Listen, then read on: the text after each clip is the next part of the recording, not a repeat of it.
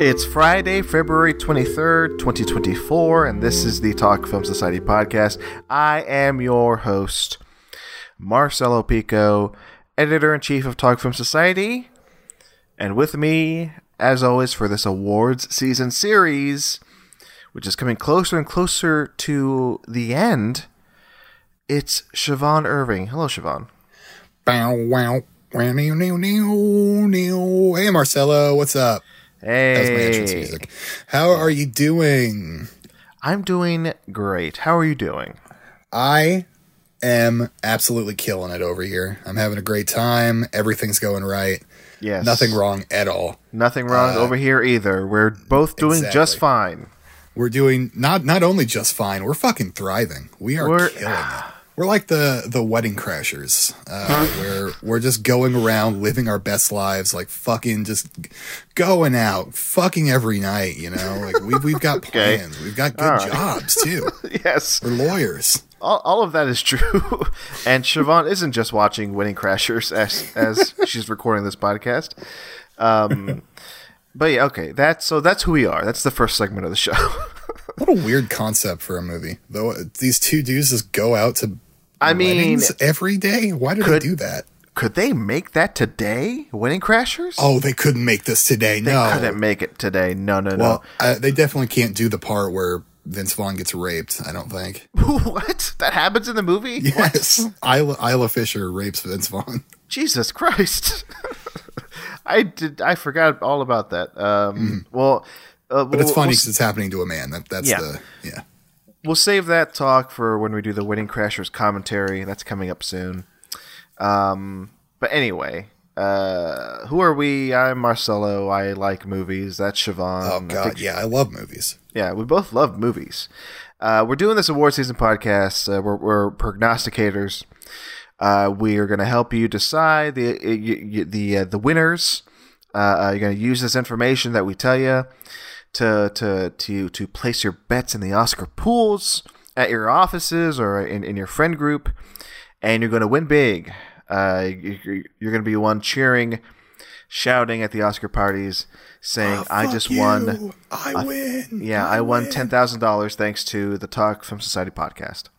Fuck all of you motherfuckers! Exactly. So that's the show. I think we can just jump to the news. I really don't know what else we could say here. Yeah. Well, we should say what this episode's about. Oh, thank you. See, that's Siobhan. That's why I'm here. That's why you're here. The only reason to remind me to say yes. The category of this episode, we pick a category each episode and we talk about a past Oscar winner. We're doing a twofer this episode. A 2-in-1, because I thought it'd be fun to talk Best Actor and Best Actress Oscar winners, and one movie that did both, that has a Best Actor, Best Actress win, is The Silence of the Lambs. That's right. Get you a movie that can do both. Exactly. We were this close to doing something else. Yes. I suggested Network. Siobhan was like, yes. And then today, Siobhan was like, "No, I couldn't watch it. I couldn't find it anywhere. Sorry, it's fine." I figured Silence of the Lambs was, I think, an easier one to find, and I think another one that we could have done was, there's like a list of like 7, I think, movies that have both an Oscar Best Actress and Best Actor winner. I think another choice would have been One Flew Over the Cuckoo's Nest. Ooh, never seen that. Yeah. I don't know. Maybe next year. But yeah, Silence of the Lambs. We'll talk about that later. But for now, let's. Siobhan. Okay, we're dangerously close to the Oscars. I can feel it. It's getting hot. Yeah, I mean, oh god, the race. Okay, Siobhan, how do you feel about the race? Is it heating up? Are you getting warm? The race is heating up so hot. I am getting warm as heck. And I'm honestly a little scared about how hot it's getting. So, I don't want it to overheat. So we have 1, 2, 3 weeks until the Oscars happen As of this recording, we're recording this early in the week, Monday the 19th. But I mean, we're about 3 weeks away from the Oscars, and it's heating up. I mean, we just had the BAFTAs, which we'll talk about in a bit. We'll have the People's Choice Awards. People's Choice Awards just happened. I completely forgot about that until you brought it up. I did not put that in the news segment. I watched them. You watched them? I watched them. Okay, well, we'll get to that in a bit. The SAGs are this weekend. I think the Indie Spirit Awards are happening right before the Oscars, I think on a Saturday. Anyway, it is heating up. So, the Talk Film Society Awards are happening too. I've just decided that. Oh. There have been questions about whether I was going to do it this year. And I'm like, yeah, sure, I'll do it, but I'll do it my own way this year. It'll be different. So like Frank Sinatra, you're gonna do it your way. I'm gonna do it my way. So this is news to Siobhan too. I was gonna bring this up before we're gonna record, but we're talking about other things like Bon Jovi, like how well our lives are going. Yeah, we're great. Everything is. Like we're doing great. About earlier, yeah. So there's gonna be a form like there has been in years past. Go to talkfilmsociety.com/TFS Awards. By the time this episode drops, you'll see the form. Exciting. There's going to be one round for the ballot, and the winners will ultimately be decided by us in the Discord. That's right. Everybody who's been saying what their favorites have been in the last few months on the Discord, everybody's names who we've read out and their picks, they're the ones who are going to decide this. Okay. Exciting. But with the help of you, if you're listening and you're not in the Discord, get in the Discord. And then have your say. But if you can't get in the Discord, if you can't join us as we pick the winners, you can still use the ballot. Again, go to talkfilmsociety.com/TFS Awards. If you want to get into the Discord, talkfilmsociety.com/Discord. Yes, thank you, Siobhan. But yeah, so we'll be picking the winners in the Discord and reading out the winners here on a future episode. So that's how it's going to be this year. Fun. For the Talk Film Society Awards. But yeah, I kind of want to do it the way like the New York Film Critics Circle, does it, or the LA Film Critics Circle, where they're all like in a room seemingly or on Zoom and choosing the winners. I want to kind of do it that way. So if you want your voice heard, again, use the ballot, go to the Discord. Winners will be chosen in the next few weeks. But yeah, that's it. That's the announcement. And now for the news. I mean, let me go, Siobhan. Siobhan, this is the first time you're hearing all this. So I've been planning this I'm stunned for a few days now. How do you feel? You're stunned? No words? I'm stunned and very, very excited for where this could go. I think we'll have some hopefully interesting choices for once. Yeah. Well, come on. I think they're always interesting.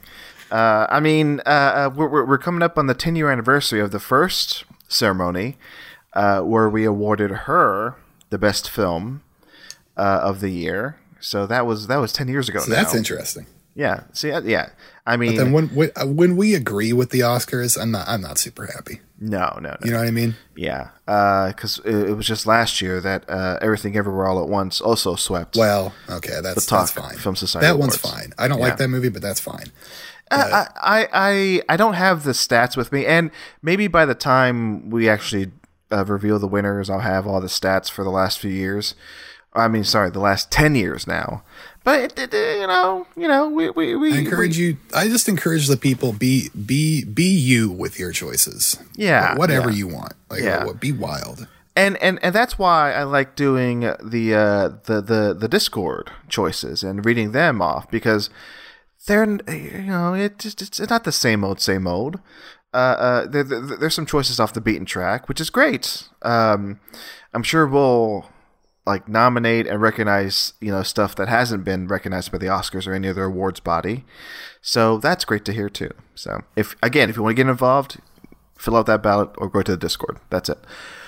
All right, more on that later. But for now, the news. Okay, so you watched the People's Choice Awards, huh? Sure. Tell me about the People's Choice Awards as I pull up the results, because I did not pull that up. I was channel surfing, had no idea they were on, and we flipped it over to E, and they had the People's Choice Awards red carpet, and we just left it on and watched most of the award show. Okay. And it's a deeply unserious award show. I realized very early on when Billie Eilish won for Best TV Performance. What? What? Yeah, she was on a TV show last year, I guess. What TV? I have the winners pulled up, but keep going. What else did you see? So it was hosted by Simu Liu. Is that how you pronounce his name? Simu Liu. So. Noted asshole and transphobe. Guy who I don't think has many years left, being on top. He did a good job hosting. His jokes were, a little corny and he lacked some type of energy, but, he did not totally bomb like, our Golden Globes host. And he did make a reference to that as soon as he came out. The first thing he said was, an Asian hosting a major award show. What could go wrong? That's I thought funny. That was funny. That's funny. Yeah, that's a good joke. Yeah, that's a good joke. And really, I don't have much else to say about the rest of the show because the awards the awards really don't matter. And it was just weird. It's a weird show to watch. It's like I told you, Billie Eilish won Best TV Performer. So it's just like the stands get to vote on this, and the stands get their way. So let's read off some of the winners. So Billie Eilish did win for TV Performance of the Year for a show called Swarm, which we all know. Yeah, sure. I don't think I've ever heard of it.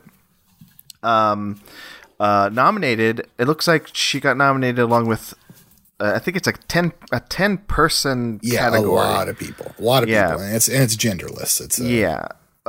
So I'm going to read through some of the nominees here. So she was up against Ayo Edebiri, John Hamm, Matt Bomer, Meryl Streep, Stephen Yeun. So she won over those actors, performers, and a few others. So that's wild. I'm just scroll through the movie winners. American Ferrera won for Movie Performance of the Year. Jesus Christ. Movie Performance of the Year. Yeah, she's great. She's great. But Performance of the Year. Okay, here are the nominees for the Movie Performance of the Year. America Ferrera won over Charles Melton, May December, Danielle Brooks, The Color Purple, Jacob Elordi, Saltburn, Melissa McCarthy, The Little Mermaid, Natalie Portman, May December, Simu Liu, Barbie. That's the host, right? That's your... Yeah, he hosted. Yeah. And Viola Davis, Air. What a category. What the fuck? What a category. What are we doing? Hey, they had the guts to get Charles Melton in there. I appreciate that. Good. Because he's on Riverdale, exactly. So a lot so a lot of people voted him in there because of that, yeah. Drama Movie Star of the Year. Winner, Jenna Ortega, Scream 6. Over, I'm not going to read all these. Over Cillian Murphy, Florence Pugh, Jacob Elordi, Leonardo DiCaprio, Michael B. Jordan. This is deeply unserious, and that's why it was kind of fun, just to not care at all. Female movie star Margot Robbie, Barbie. Male movie star Ryan Gosling, Barbie. And one category I know people were upset by, but I'm like, who gives a shit? Because I love her. She's a great Twitter follow. She's funny on podcasts. Rachel Zegler won for Best Action Movie Star. Oh, yeah. Which I'm like, who gives a fuck? What was she even in? The Hunger Games, The Ballad of Songbirds and Snakes. Gotcha. She won over Brie Larson, Chris Pratt, Gal Gadot, Jason Momoa, Keanu Reeves, Tom Cruise, and Viola Davis for Best Action Movie Star. Okay. She's also in The Hunger Games. Gotcha. And finally, the movies. The Drama Movie of the Year, Oppenheimer. Comedy Movie of the Year, Barbie. Action Movie of the Year, The Hunger Games. and the overall movie of the year, Barbie. So those were the People's Choice Awards. Well, that's it was just a weird show to watch. Nothing bad. It was, it was an okay background thing to have on. Yeah. And by the way, because of this, Simu Liu, I'm sorry, I keep mispronouncing his name, and it's going to be ironic when I get to what I'm talking about. He pronounced the name of saltwater star Barry. He pronounced him Barry Keoghan. And that got me to finally look up how to pronounce this guy's name. I've been doing it wrong. It's not Keegan. Oh, it's Keoghan? Nope. What is it? Keon. Keon? What? Okay. Barry Keon. Barry? I've literally never heard it pronounced correctly anywhere, unless he pronounces it differently. Where did you find this pronunciation?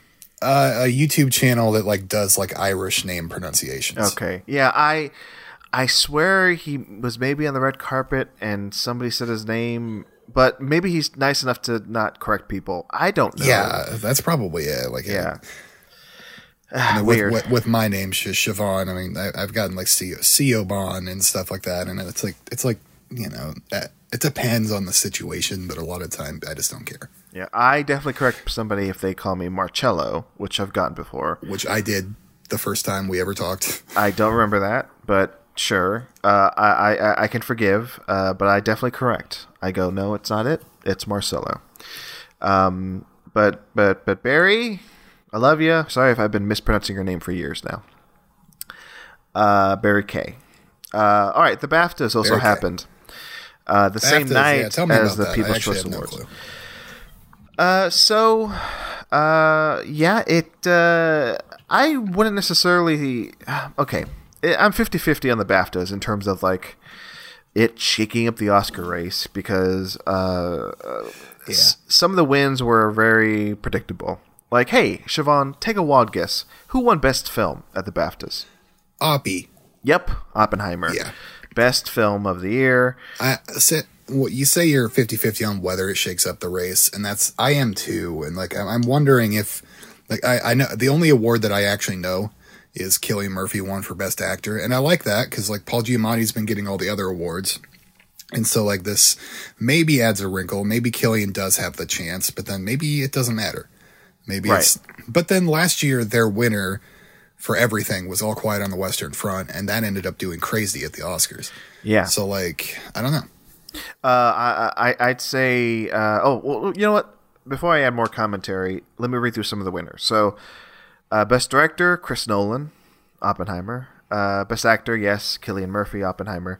Best Actress, Emma Stone, Poor Things. Now, this is the one that I saw somebody on Twitter say, it's over for Lily Gladstone. Emma Stone is the lock for the Oscar. But motherfuckers, Gladstone wasn't even nominated in this category. And as somebody, I think it was Jay McMillan in the Discord. I think he pointed this out. BAFTA's not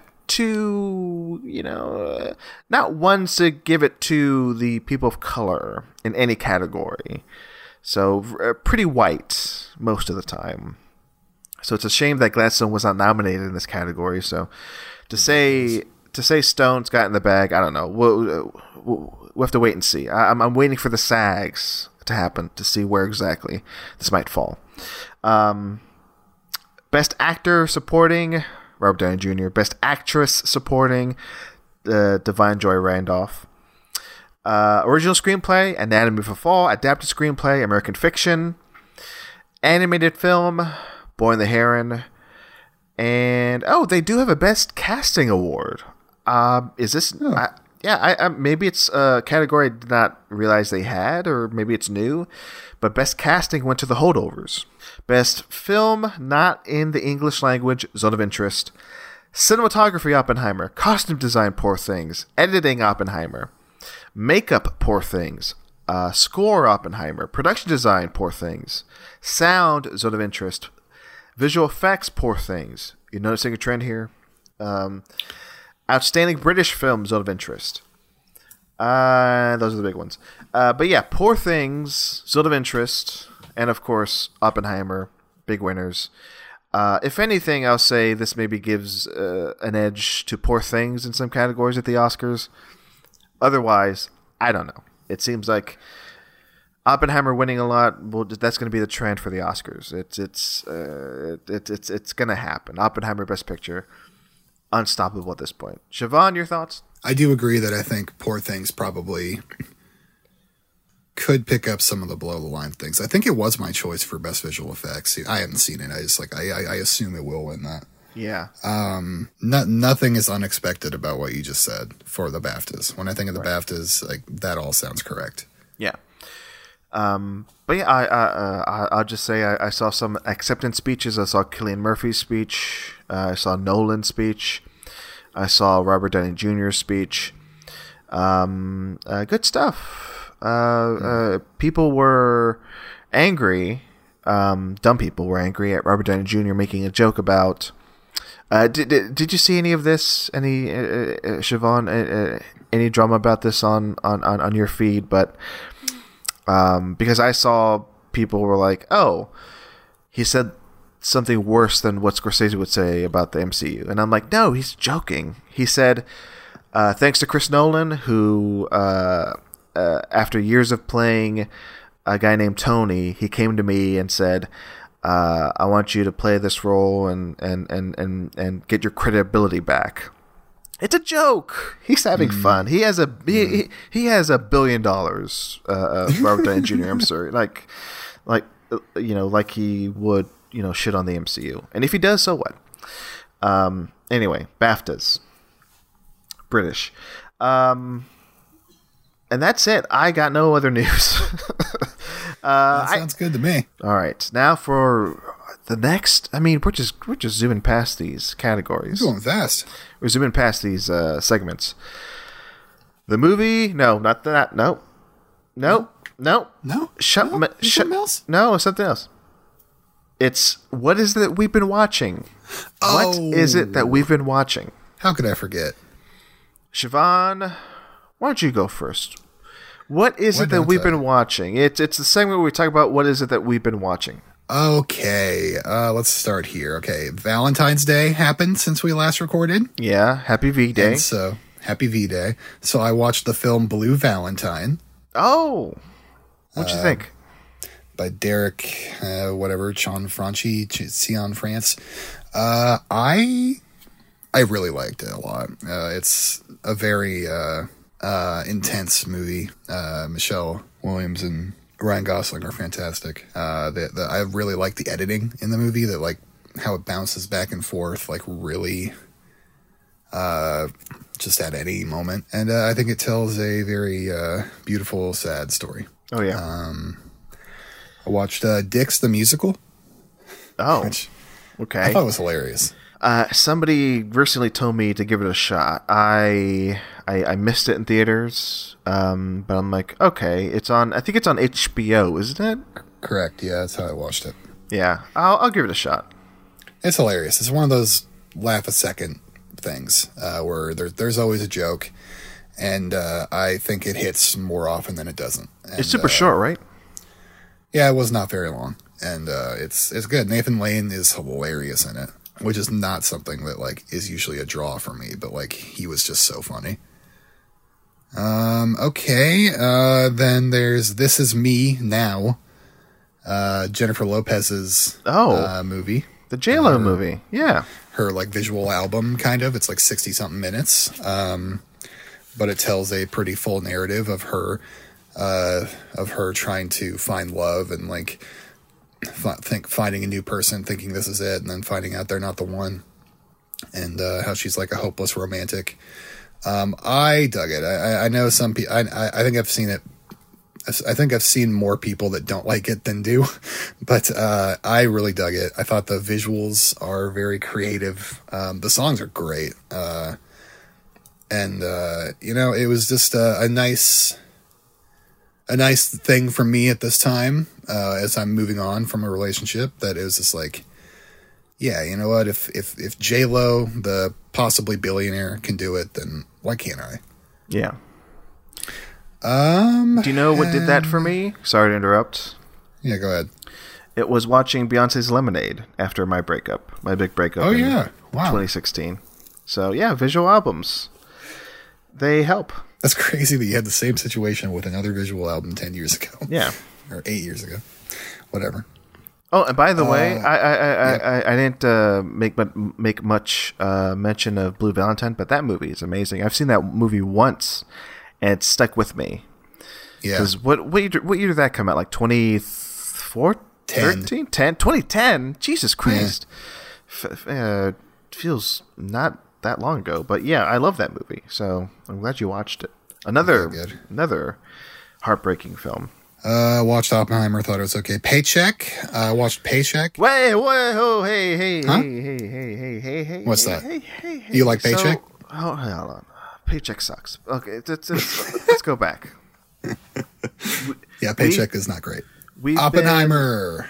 We've been teasing this for weeks. Siobhan finally saw Oppenheimer. She was teasing last week that she wouldn't see it, but it just hit Peacock. And yeah, so you finally saw it. You finally saw Oppenheimer featuring Cillian Murphy, directed by Christopher Nolan. So Siobhan, finally, your hot take, or just a take, just give me your opinion. Just talk about Oppenheimer. Oppenheimer is a good movie. All right, Paycheck. You got John Woo, Ben Affleck. Who else is in there? Uma Thurman. It's one of. I made my list of my favorite Christopher Nolan movies. I put it at number 2, only behind Dunkirk. Wow. The movie's visually stunning and really fun to watch. Like, I mean, it's 3 hours long, and it's all just like, you know, people talking in rooms and shit about science stuff, and like it's totally engaging. And I think it deals with the horror of creating the atomic bomb, of what these people actually did. I think it deals with that incredibly well. And Cillian's performance, perhaps because of the topic of this episode, we'll get to it later, but still it's worth shouting out twice. Unfucking believable. Like, the shit he's doing in here. Like, oh my God. And all of the supporting cast, everybody's a name, down to the lowest 2-line person. And they all absolutely kill it. And when the bomb goes off, it's terrifying. The way that scene is shot, where it starts with there's no noise whatsoever, and then I couldn't imagine seeing that in IMAX in a theater. I bet that was just overwhelming. Yeah. Look, I fucked up not seeing this in a theater, but like it's an amazing movie that I would like to see again. Yeah, well, you know, you were talking last week. I think that made the episode, or I may have cut it out, where you're talking about maybe seeing some Best Picture nominees in theaters for the Best Picture showcase. I think at Cinemark or Regal, or wherever. Like, if you get a chance to see Zone of Interest, take that chance. But also Oppenheimer, if you get a chance to see that in theater, of course, take that chance and see it. Yeah. Take that opportunity, I should say, because it is a fantastic theater movie. I mean, that goes without saying. I mean, you've already said it, so do it, Siobhan. So Oppenheimer, we'll talk more about that, I'm sure, later. But anything else? Anything else you've seen? That is all that I have been watching. Okay. I'm gonna dig through my letterbox. I'll talk about 2 movies. Okay, one of them I saw in a theater because I figured, have not seen this, I would rather see it in a theater. Just so happens the opportunity came to pass because Disney was like, all right, we sucked hard last year with the box office. We got to release some of these movies that were on Disney Plus in theaters just to make some money. So they're doing this with the Pixar movies that came out during the pandemic. Quarantine, I should say. Last month they did Soul. Next month they're doing Luca. And this month I saw, this past week, I saw Turning Red. So I saw Turning Red in the theater. The Pixar movie from 2012, 22. Jesus, doesn't seem like that long ago. I had fun. I mean, people were telling me this is a good movie. I'm like, yeah, but how good? I told you it was, like, on one of these episodes, I think. Yeah. Maybe when we were talking about Pixar with Joey, maybe on that episode. Maybe it was last year with the best animated feature thing. It might have been that long ago that I was like, I'm telling you, you should see it. Yeah, well, yeah, I'll include you into this. On the long list of people who told me it was good. But yeah, I was pleasantly surprised. Well, not surprised. I came in expecting this will be good, but I think it was better than I expected. I'll say that. It's a great coming of age movie. The representation is amazing. I kept thinking, I hated those takes coming from those boring white men saying nobody wants to see a movie about like an Asian 13-year-old, going through, growing up. Like, shut up. Shut up. This is fun. This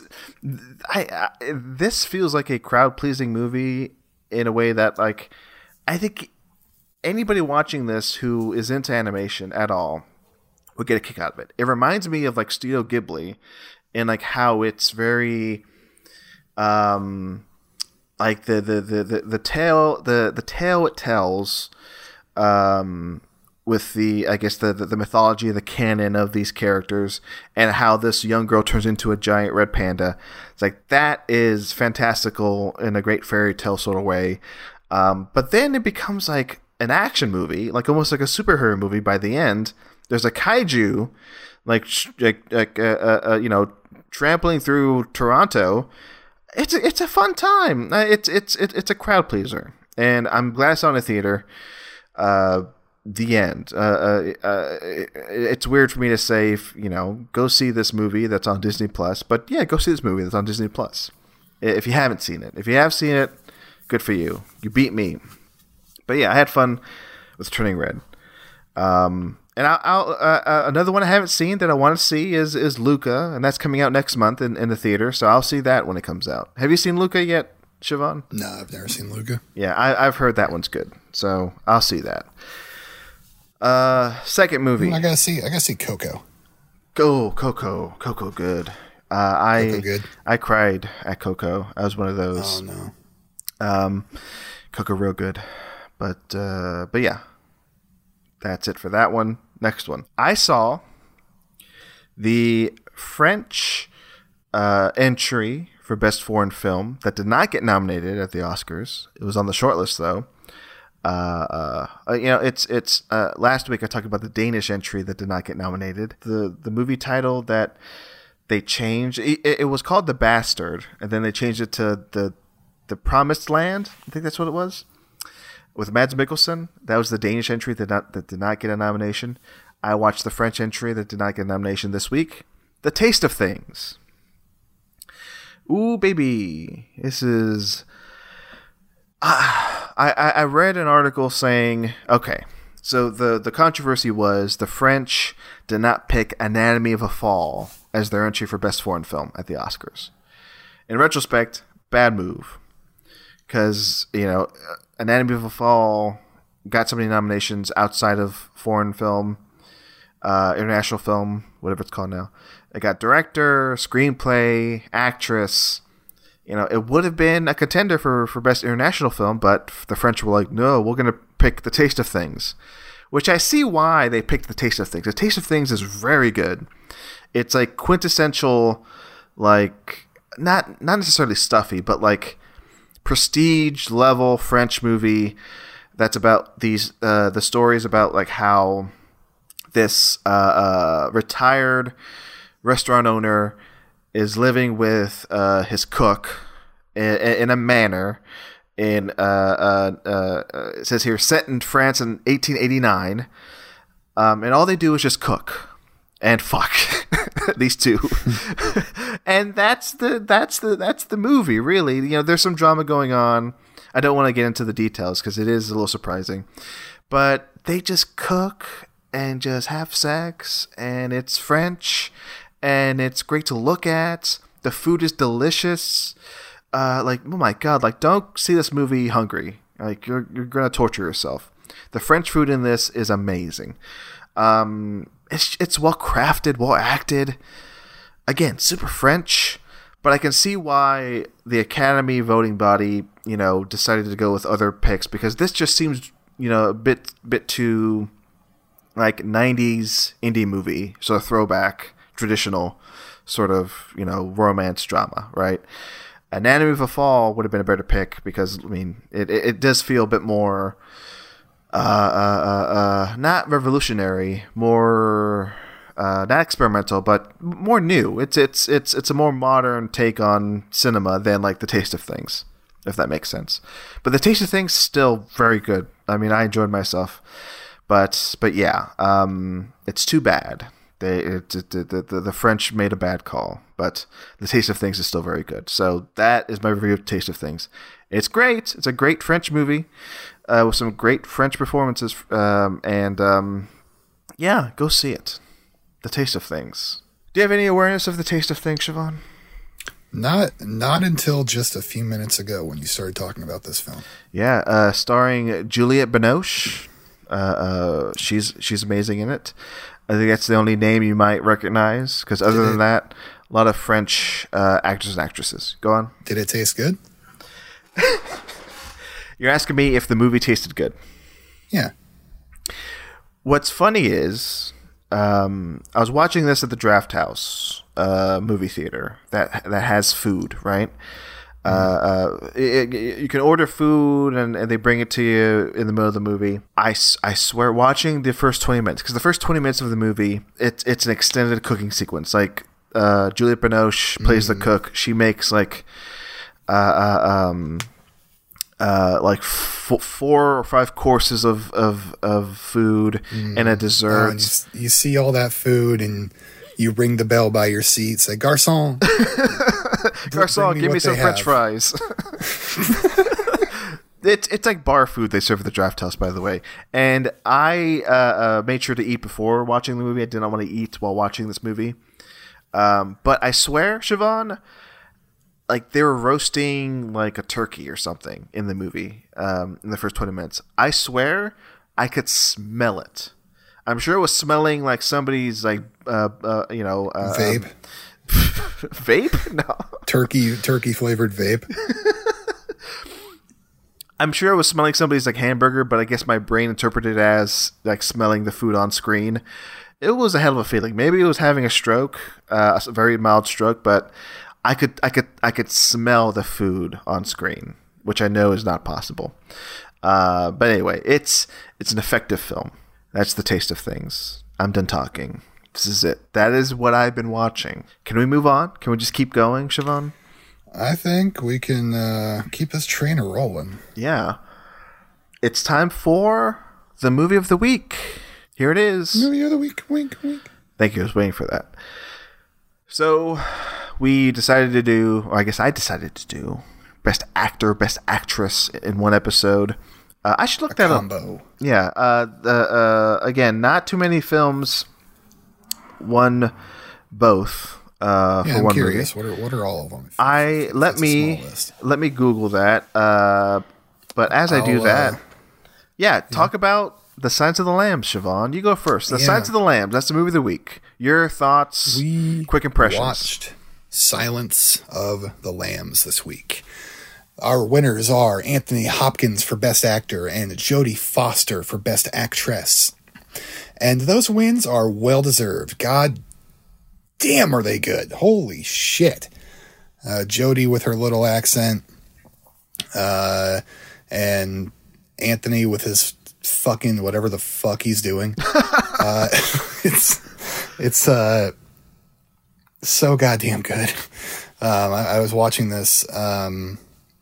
like it's scary, it's unnerving, it's everything that you want a horror film to be, and it is also this fantastic procedural drama that is so riveting to follow. Oh goddamn, is it good? I was even watching I was watching it with a watered down like TV edit How'd you do that? The only way I could find it is by searching on cable. Okay. Or at least I searched it on cable and I found it, and that was the first thing I tried, so I just went with it. And it took me a while to realize what was happening. Anyway, so the movie was 8 minutes shorter, and that includes like commercials. Sure. So it was only 150 instead of 158 with commercials. I wonder what they cut out. Yeah, it's hard for me because I haven't seen this since I was a pretty young child. This was one of those movies that was like, I saw this when I was like way too young, but it was one that got me interested in what movies are. For some reason, like my reaction wasn't, Vince Vaughn is currently getting raped, by the way. My reaction was not, was not like fear that this character was dead. My reaction was like, ooh, why is he not, like, how is he not breathing? Like, how did they achieve that effect? You know what I mean? Mm-hmm. Oh, these are your thoughts as a kid watching it? Yes. Oh, I see. Yeah. Like I was like more into like the filmmaking side of it. Oh, that's cool. Yeah. Than I was thinking it was real, and I was scared. You know. Yeah. And anyway, so you saw this at like 18 is what you were talking about? Yeah. No, this was last year. Oh, okay. No, so just a few notes. One of the best, probably the best. No. One of the best, I'll say, start with one of the best TV edit things, because they didn't have cursing. I think it was Hannibal like hissed at Clarice or something, like when they were like outside transporting Hannibal, and or he said something to her, and then like her superior, the police chief or whatever, he yelled at him, "You stupid bully." Instead of whatever else he was supposed to say. It's probably like, "You motherfucker," or something like that. Yeah. And then also during the famous goodbye horses scene, "Would you have me? I'd have me. I'd have me hard. I'd have me so hard." Of course, Ted Levine is saying "fuck" instead of "have" in that scene. Yeah. Let's see. Transsexuals are very passive. I don't know if I agree with that. That's something said in the movie. They call Buffalo Bill a fake transsexual, and it's just because he hates himself so much that he thinks he's a woman. I have got some news for the writer of this about transsexuals. And then, there's a lot of small touches in the movie, like like when they're inspecting the dead body and they put the Vaseline under their nose. Oh yeah. Like that's just, what a great touch. Like I've never seen that in anything else. And like, that totally makes sense. Obviously they would do that. Yeah. Is it Vaseline, or is it like some sort of like, I always thought it was like a menthol sort of thing. Like no, Vaseline's not the word I'm looking for. Vapo. Yeah. Like Vapo rub. Yeah. Vicks. That's it. That's what I meant to say. And then the other thing is, my mom loves this movie to death. I watched it with her, and she was able to point out every single thing that was missing, and she knew every line from the movie. Like she knew absolutely every single line, and she knew everything that was missing and like what they cut and what they changed. Yeah, that's funny. It was really fun watching it with her that way. Yeah, your mom and I have something in common, because rewatching this today, it feels like I knew every line. Oh yeah. This movie I've loved for a very long time. As a kid, I watched this as a kid, like on, I think, TCM. That was my first time watching it. I think maybe in middle school or maybe first year high school. So kind of young, not too young. And I read the book. I read the Sons of the Lamb book. I read Hannibal, the sequel. I read Red Dragon. I was totally into the Hannibal Lecter series, the movies and the books. And this movie is in my brain forever. And it was a surprise to me to realize that when I logged it today, I gave it 5 out of 5. I've had this movie at 4.5 for the longest time. I'm like, no, this is a 5-star movie for me. This is a classic. And yeah, I mean, like you were mentioning, Siobhan, some of it has not aged well, but I think for the most part, it's obviously so influential. It's. I don't think we would have had something like the X-Files, or I'm trying to think of like other things they influenced, like any crime procedural, really. Yeah, just like how anything like SVU works. Yeah, like it's just, it stems from this, obviously. Yeah. And there are a lot of like things in this movie that other movies like try to replicate. This really did like set a standard for, serial killer movies, procedurals, a lot of things. So it's a classic. It's amazing this won Best Picture. Like it's a miracle. So okay, let's talk about the Oscars of this year, of the year this came out. Before I do that, here's the list.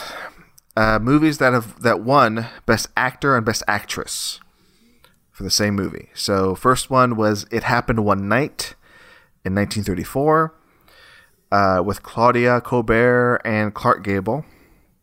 1975, One Flew Over the Cuckoo's Nest with Louise Fletcher and Jack Nicholson. 1976, 1 year later, Network with Faye Dunaway and Peter Finch. 1978, Coming Home with Jane Fonda and Jon Voight. 1981, On Golden Pond with Katharine Hepburn and Henry Fonda. 1991, The Sons of the Lambs with Jodie Foster and Anthony Hopkins. And finally, hasn't happened since this, 1997, As Good as It Gets with Helen Hunt and Jack Nicholson, which is a movie I want to rewatch. I saw that movie in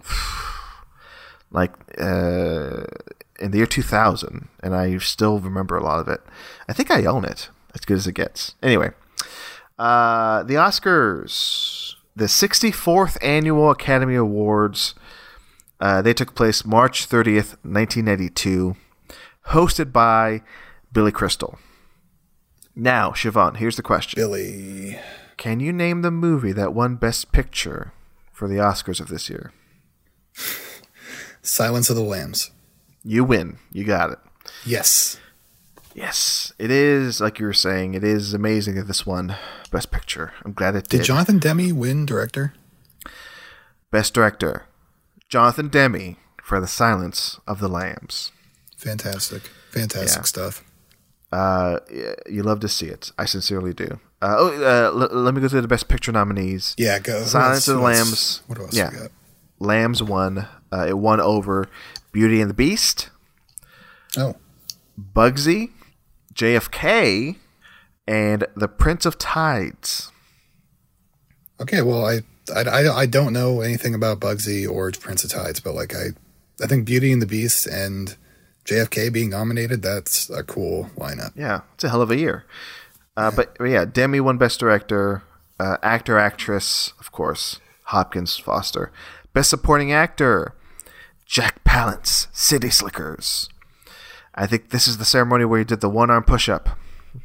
Oh, damn, yeah, nice. Good one. Best Supporting Actress, Mercedes Ruehl, The Fisher King. Best Original Screenplay, Thelma and Louise. Best Adapted Screenplay, Silence of the Lambs. And yeah, those are the big ones. Going through Terminator 2, one for Best Sound, Best Sound Effects. Beauty and the Beast, one for Best Score, Best Original Song. And of course, JFK, one for Best Cinematography and Best Film Editing. Remember that? Remember we covered that like 3 months ago? Oh, yeah, absolutely. And JFK. Yeah. JFK. All right. Who killed that man? We got to figure that out. You know what? We got to do JFK 2. We got to come back and just watch that movie again. Well, we got to watch that JFK Revisited documentary that Oliver made. Of course. We as part of our Stone Watch, our Stone retrospective. Stone Watch this week. No update. Sorry. No update. Sorry, I have not seen a Stone film either. So back to Silence of the Lambs. This movie is amazing. Have you seen any of the sequels or prequels, Siobhan? Manhunter I watched for the first time last year. Dug the hell out of it. Really fun. Great. And I watched it for this. I'm not going to mention it. So Manhunter I really, really liked a lot. It's another kind of a really tight thriller and great performances. And the only other one I've seen is I saw Hannibal Rising in a theater when I was a kid, and that's the last time I saw it. I think you did tell me that, which is a weird thing for you to do. My mom loved Silence of the Lambs. Okay. Oh, well, and I went with her to the new Hannibal movie. You know? Okay, that does make sense. But you haven't seen the 2001 Hannibal or Red Dragon? Seen Hannibal or Red Dragon, no. Wow. But you know what? I think I'm going to try to search them out, especially now. But what about the TV show? I watched a few episodes of the TV show, and it wasn't hitting me at the time, but I will try it again. Try it again. I grew up loving the Hannibal Lecter series, and as much as I love Manhunter, as much as Red Dragon sort of gets the book right, I think Hannibal the TV show is the best adaptation of that Red Dragon story that Manhunter does, and of course Red Dragon the movie does. Other than Anthony Hopkins, I think Mads Mikkelsen is the best Hannibal, which is like, yeah, I mean, you've got Brian Cox in the mix too, which Brian Cox doesn't do much in Manhunter. He's just not in the movie enough. Yeah, he's not in it enough. But Mads Mikkelsen gives Anthony Hopkins a run for his money in portraying Hannibal. And whoever the Hannibal Rising kid is. That's a movie I have not seen. That's the only one I have not seen. Oh, okay. Yeah, so I say, yeah, give Hannibal the TV show another watch. And also, I mean, yeah, I have my problems with Red Dragon, the movie. It's kind of a rough watch, but it's got a hell of a cast. Edward Norton as Will Graham is good, but I forget who plays Will Graham on the TV show. Hugh Dancy, I think that's his name. He's okay.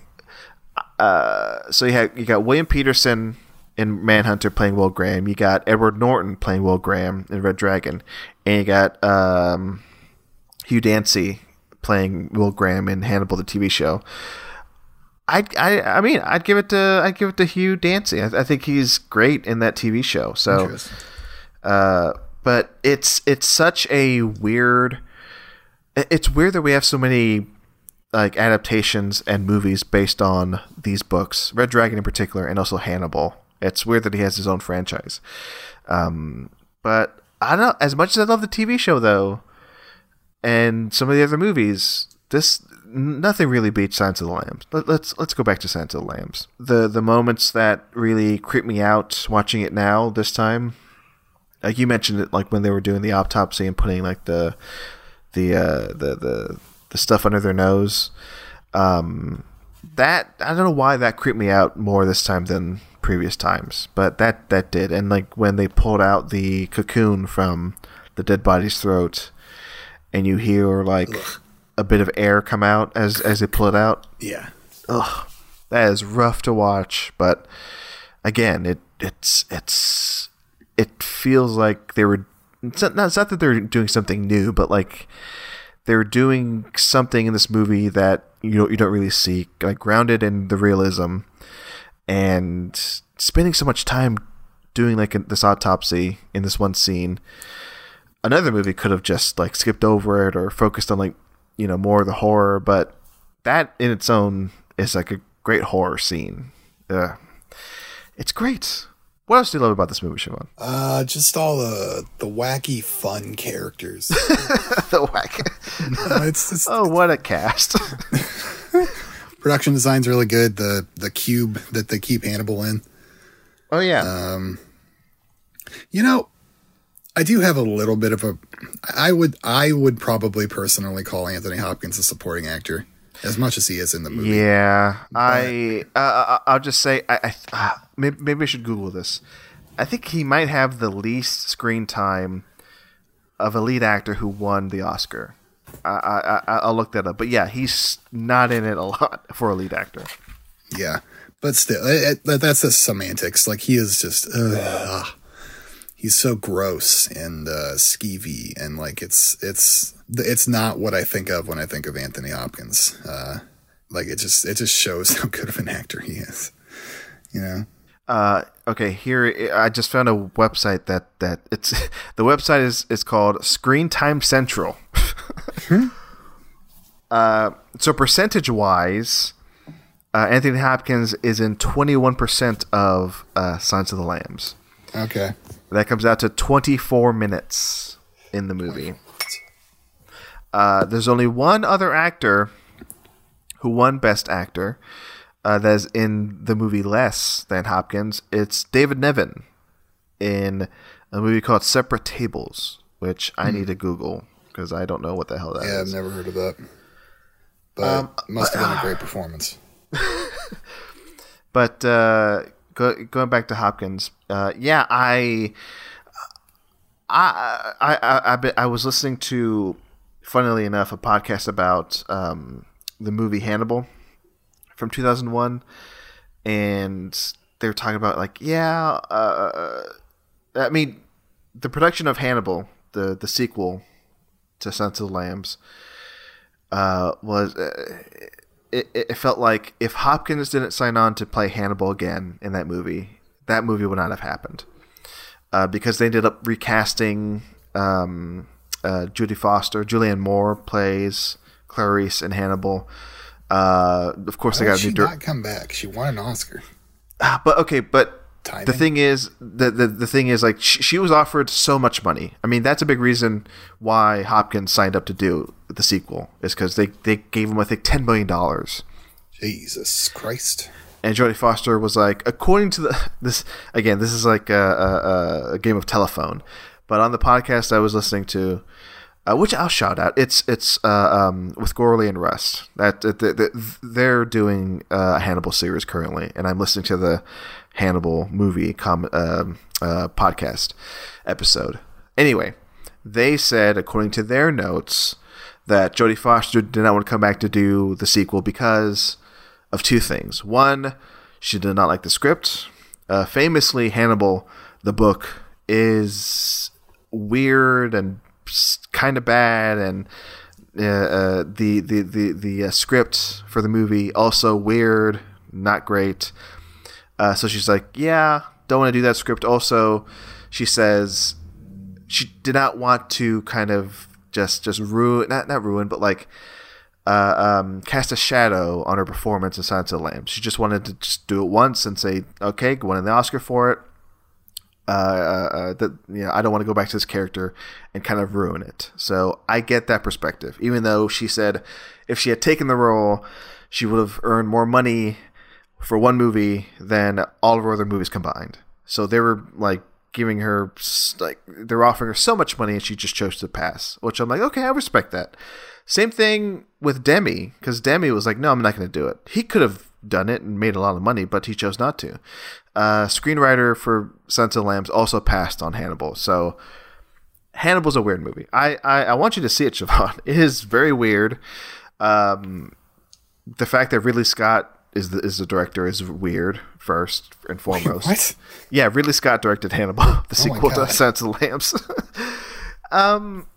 It does try to, I don't know if it tries too hard to kind of replicate the magic of Silence of the Lambs. It kind of does its own thing, but the fact that they even attempted a sequel is bizarre. I'll say this about Red Dragon, the movie that came out like a year after Hannibal. Yeah, it came out a year later, where they just like, fuck it, go. Yeah. Like, as soon as Hannibal was done. I think they wanted to do it as quickly as possible because they were like, okay, Anthony Hopkins is not getting any younger, and he's supposed to play, a younger version of himself, because it takes place, before Silence of the Lambs. So who did they get to direct that movie? Brett Ratner. No. Oh, no. But that cast is great. Off the top of my head, you got Philip Seymour Hoffman, Ray Fiennes, Ed Norton. Who else is in that? Fuck. I'll pull up the cast list. The strange thing about that movie, Siobhan, is that they really, like, Ridley Scott doing Hannibal, he kind of does his own thing. He's like, okay, fuck it, I'll do a horror movie, whatever. Brett Ratner, on the other hand, he tries to replicate the vibe, the look. Like, he tries to do a carbon copy of Silence of the Lambs. So he's a hack. Weird. He's a hack. Brett Ratner fucking sucks. The worst picked to do that movie. It's worth a watch, though, I will say, because it is, in terms of, comparing Manhunter versus Red Dragon, the movie does get the book right for the most part, except for one terrible change at the end, which I won't get into. After seeing Red Dragon, you'll go, I just want to watch Silence of the Lambs again, because that's what he tries to do. Yeah. But yeah, it's I guess going back to the point I was trying to make, Anthony Hopkins being in now 3 Hannibal Lecter movies, he's having a good time. He's having a ball. You can definitely see it in Silence of the Lambs, but he also you can tell he was earning his paycheck and also just having fun playing Hannibal and Red Dragon. So I don't know. I can't see those movies. It's not that they all work perfectly well, but I can't see them being enjoyable without Hopkins. So that's Hopkins. But yeah, I mean, Jodie Foster, she's done amazing work throughout her whole career. That's an understatement. And maybe this is my favorite role of hers. Oh yeah. I mean, have you watched True Detective Night Country? Finally, we're going to talk about it. Mm-hmm. So, did you watch all of that? Did you watch all True Detective? Yep, I watched all of True Detective Night Country. All right, so for those wanting to know, because I want to know what you thought of it, because it's okay. Before you get into it, here I've heard mixed things. About 50% of the people who I follow who've been watching the show, they're like, it's great. As good as season 1. Other half of the feed, they go, this is terrible. This is the worst thing we've ever seen. Bad. Now, where do you lie, Siobhan? Is it great, or is it one of the worst things you've ever seen? It's one of the worst things I've ever seen. Really? I cannot understand saying this is great. Why is it so bad? Without spoiling it, because maybe people are watching it, but why is it bad? It looks good on the face of it. The character work is terrible. These characters fucking suck. They're all unlikable. They're all shitty and not in a fun to watch way. I don't understand what any of their motivations are, why they do what they do. I don't understand. The show is supposed to, the mystery should be a part of the show, at least. Do you think the central case should be a bigger part of the show? But they kind of abandon it for 3 episodes or something, and then suddenly it's the season finale, and I'm like, wait, what the fuck are you talking about? What have we done to advance this plot in any way? How is this going to wrap up? And then it wraps up in the least satisfying way possible. Jesus. And it's just a mess. It is such a mess. It feels like it was cut short, because it's only 6 episodes. Yeah. It feels like it's something that was cut short, but not only was it cut short, it was cut short by, let's say, 13 episodes to 6. Uh-oh. So much is barely touched on and then never talked about again, and it just, oh man, it is confounding. But is it worth watching? I think so. Especially if you liked especially if you're already on the True Detective train, watch it. But it is a bizarre thing, really. It's one of the most confounding seasons of TV I have ever watched. Now, a reason why I would want to see it is because of Jodie Foster. And doesn't she play a similar character as her Clarice Starling in True Detective this season? She's she's harder. She's kind of a bitch, Yeah, because I've heard and seen people say, this is kind of like if Clarice Starling was in True Detective after having. I wish it was like that. I do not think it's like that. Well, damn. Well, I'm not gonna lie to you. Now I'm less interested in seeing it. I should catch up on Curb instead of watching True Detective. Okay, fair enough. I think it's worth watching, but it's a bizarre fucking show, dude. But yeah, the thing for me is also I haven't seen anything True Detective other than season 1. So I hear season 2 is good. Haven't heard too many people talk about season 3. That's season 3 is with Mahershala Ali, isn't it? That's right. Yeah, season 1 is great, and then season 2, it's my favorite, but it's really different, and you kind of have to get on its wavelength. But once you do, I think it's great. It's another one that's confounding and weird, but I think it gets to an amazing place. 3 is unambitious, but it's still good, 3, okay. They're trying to just recreate 1, and they do it, and it's good, but it's just unambitious. And 4 is, I guess, ambitious as hell, just like 2, but it's a mess that I did not like as much as the mess of 2. Okay. Well, there you have it, folks. That's our review of True Detective Night Country. Is that what it's called? Yep, Night Country, starring Academy Award-winning actress Jodie Foster. Clarice Starling, Silence of the Lambs. You got Scott Glenn, you got Ted Levine, you got Anthony Held. What a cast. Chris Isaac, George A. Romero, Chris Isaac. Why say his name twice? Roger Corman is in this. It's like Demi just put his friends in this movie, which is amazing. Yeah, it's wild. But yeah, what else do you want to say about Silence of the Lambs before we close this out, Siobhan? I think I'm good. I think I've got all my thoughts out there. Yeah. One little my only note here at the end is one thing I noticed this time. One of the things I found that I didn't notice before was Ted Levine's character, Buffalo Bill. He has swastikas on his bed sheets. Yeah, I did notice that too. I'm like, wait, what? Are we supposed to surmise that he's is that a neo-Nazi character? And then I also saw a neo-Nazi poster at one point too, in his basement dungeon. But yeah, I guess that adds a not new layer, because I'm sure people have caught this before, but it adds a new layer for me. I'm like, what?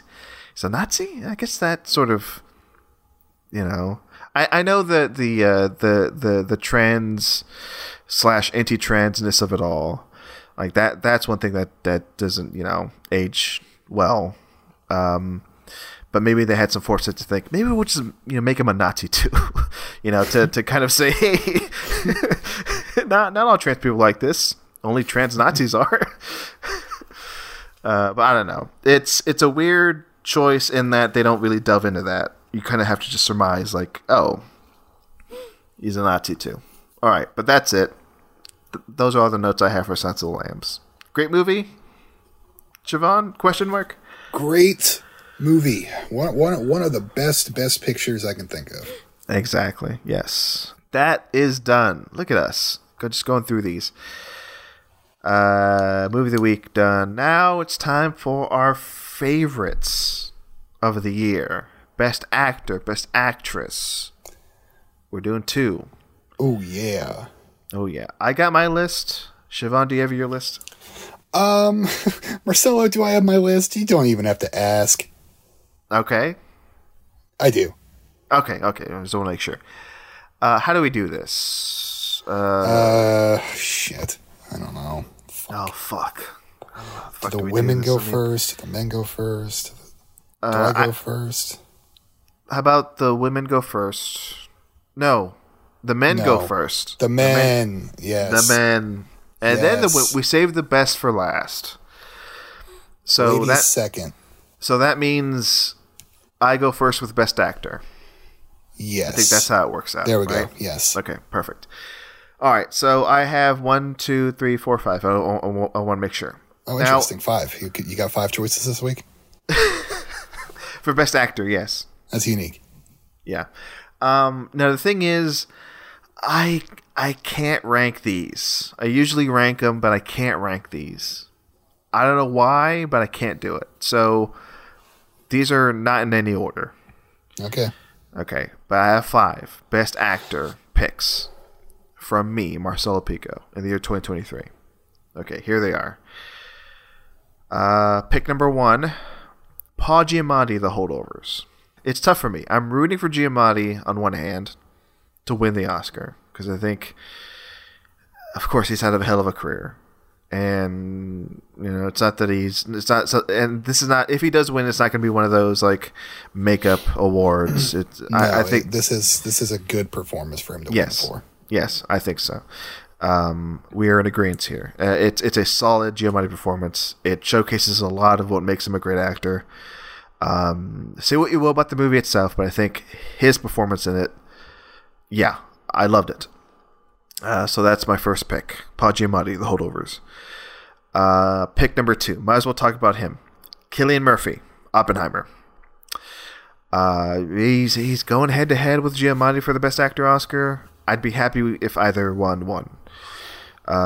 Similar to Giamatti, Cillian Murphy has had a hell of a career. He's still having a hell of a career. No past tense. And this is the best I've seen him in. And this is the best performance I've seen him in, is Oppenheimer. It's an obvious statement, but I can't see another actor playing this role in this movie, Oppenheimer. I can't shake the feeling that's sort of a magical thing where this actor and this director have worked together for so long, for almost 20 years, and then finally Cillian Murphy has the lead role in Nolan's movie for Oppenheimer and gives a performance of a lifetime, and that's what it is. So Cillian Murphy, my number 2 pick, Oppenheimer. Number 3 pick, let's go with Jason Schwartzman, Asteroid City. It's a surprising performance, I think, for Schwartzman in my book, in Asteroid City, because I think it is his most understated of any of the Wes Anderson movies he's been in, which he's been in most of them. It's quiet, it's somber, but it's just so effective.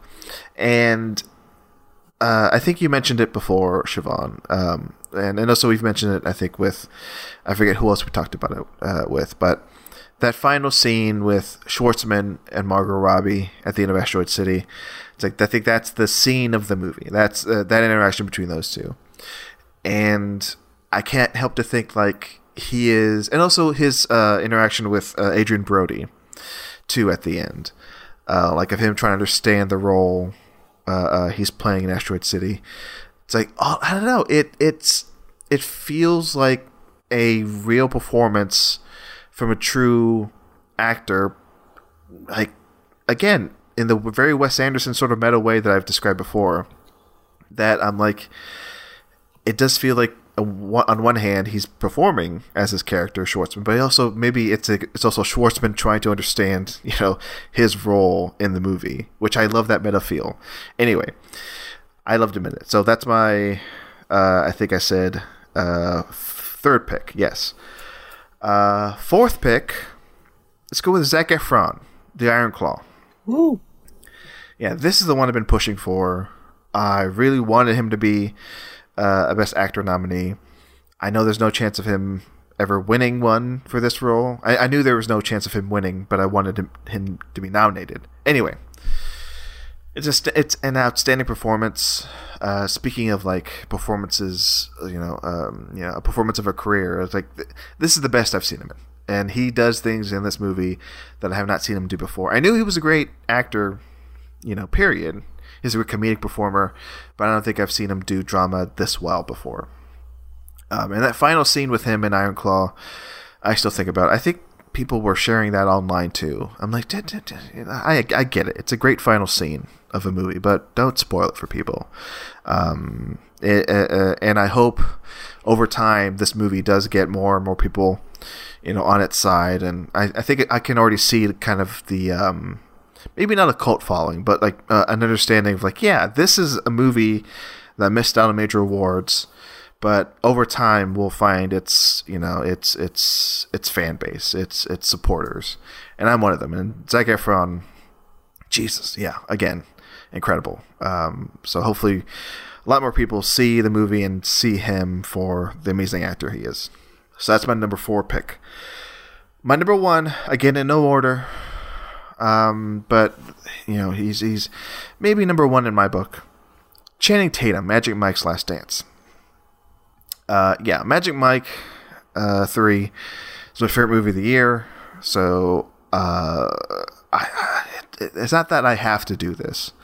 I sincerely believe Channing Tatum, as Mike in the Magic Mike movies, like that's like these movies are written for him, by his writing partner, friend. I forget his name. I'll look it up in a bit. But yeah, they're vehicles for him. So he's able to do things that I think are not necessarily outside his comfort zone, but really do like extend his acting abilities. And Magic Mike's Last Dance, I think, really does say, okay, let's dive into the character of Magic Mike. Let's dig deep as we ever have before and create a romance, create a story that just connects people to Magic Mike. And I think it's successful. It's a touching story. But also, Channing Tatum, he gives it his all in Magic Mike's Last Dance. But he's been giving it his all in all the Magic Mike movies. So, yeah, I think he is a little underappreciated as Magic Mike. He's not only a hot body, but he's a great actor. And he does some amazing things in Magic Mike's Last Dance. Not only physically, that dance in the rain on stage at the end, that alone, I think, is worthy of saying that's a hell of a performance. But also everything he does with Salma Hayek and that romance. It's like, God, yeah. I wouldn't love Last Dance as much if it wasn't for Channing Tatum continuing to be such an incredible performer, and the story within Last Dance being so effective. So all of that saying, Channing Tatum and Magic Mike's Last Dance is one of my favorite performances of the year, and that closes out my top 5. The end. Excellent list, Marcelo. Good stuff. Good shit. Thank you. I love your picks. I'm sure I'll love your picks once you say them, Siobhan. Perhaps we might share a few. Who knows? Oh, we'll see. Who knows? Okay, I'm going to start out my number 5. Joel Edgerton, Master Gardener. Oh, wow. This is his best by far. Old Joel Edgerton, great performer, but he blew me away here, and it's through. This is a very, very complex character, and he plays it so understated and so subtle and real. Like he's a quiet guy. He's very short with his words, and he's got a lot wrestling inside of him, and he just keeps that at bay. He keeps it locked inside. And there are moments in the movie where he has to let it out, and they're absolutely phenomenal. Joel Edgerton and Master Gardener. My number 4, Keanu Reeves in John Wick Chapter 4. Dude, Keanu is so fucking physical and committed to this role, and like this feels like the most realized version of John Wick. Like Keanu just gets it. He's played this character 4 times. He 100% gets this character. His line delivery is perfect, but it's more about his commitment to the stunt work and stuff like that, where you can see this is Keanu Reeves doing these things. It's phenomenal. It's like what he does is so physical and exciting, and like this will not be our last seeing of him as this character. We will see him once more in Ballerina. I hope perhaps we see this character again. Maybe we probably won't, but I don't know. But it's a great send off. with an amazing performance. I think I read that like this is the John Wick film where he says the least words, and it's the longest one, and his performance is still just so good. Yeah. Number 3, Zac Efron in The Iron Claw. Yep. What? Yep. No way. Yep. I can steal one of Marcello's. Yeah, I was so enraptured by this performance. He's so physical and committed. Like he feels like a wrestler from the 80s. Like he's doing that style perfectly. He really beefed up and made himself look perfect for this role. And like he comes off as like a wrestler. He's that good at it. And but then at the same time, he's got this simple country boy, very, very, very reserved emotionally person, repressed even, but like he just does not show much emotion. Yeah, it's fantastic what he does. Number 2, Cillian Murphy, Oppenheimer, pretty damn good. I was shocked by how physical this role is. This is something you didn't mention, I don't think. Where like the stress that it looks like he is under throughout almost the entire movie. Like I would not be surprised if Cillian Murphy took a year off his life doing this for how much stress he was in. I mean, yeah, I echo everything you said. This is the role of a lifetime, and he absolutely nailed it. Cillian Murphy, one of my absolute favorite actors. Such a loaded character to take on. He does it with such gusto. Number 1, Tobin Bell in Saw X. Hell yeah. Okay. Much like Keanu Reeves, this is a guy that has been playing this character for a long time, although this one is for 20 years. And he knows this character of John Kramer, a.k.a. Jigsaw. Jigsaw's back. So well. Jigsaw's back. So well, top to bottom. He fully embodies him, and he is finally given like the screen time and time that he deserves to play this character. And he's just phenomenal at it. He does so many emotional monologues that really get you into his headspace, into the headspace of this twisted killer. And a lot of them, I like watching the behind the scenes shit on the Blu-ray. Like a lot of it is, not all of it, but like there's a good amount of it that's like improv. Like, and Tobin Bell had a lot of input into the script. Like he just knows this character front to back and clearly loves it. And he gives it his absolute all when he is given his best chance to date to play this character. Tobin Bell, Saw X, number 1. Good picks as always. Thank you. I may have fucked up big time because I probably should have done an honorable mention for Tobin Bell. Yes, we've known him for so long as his character, but now it's like his time to just say, yeah, it's my time to shine. Here's the best of me, playing a mass murderer. not mass murderer, a serial killer, whatever. But a serial killer. Yeah. But yeah, great picks. No, he never killed anyone. That's right, and we cover it in the Saw commentaries we recorded for the Talk Film Society Patreon. Go listen to those. We dig deep. He actually gave people another chance at a better life. Exactly, okay? Yeah.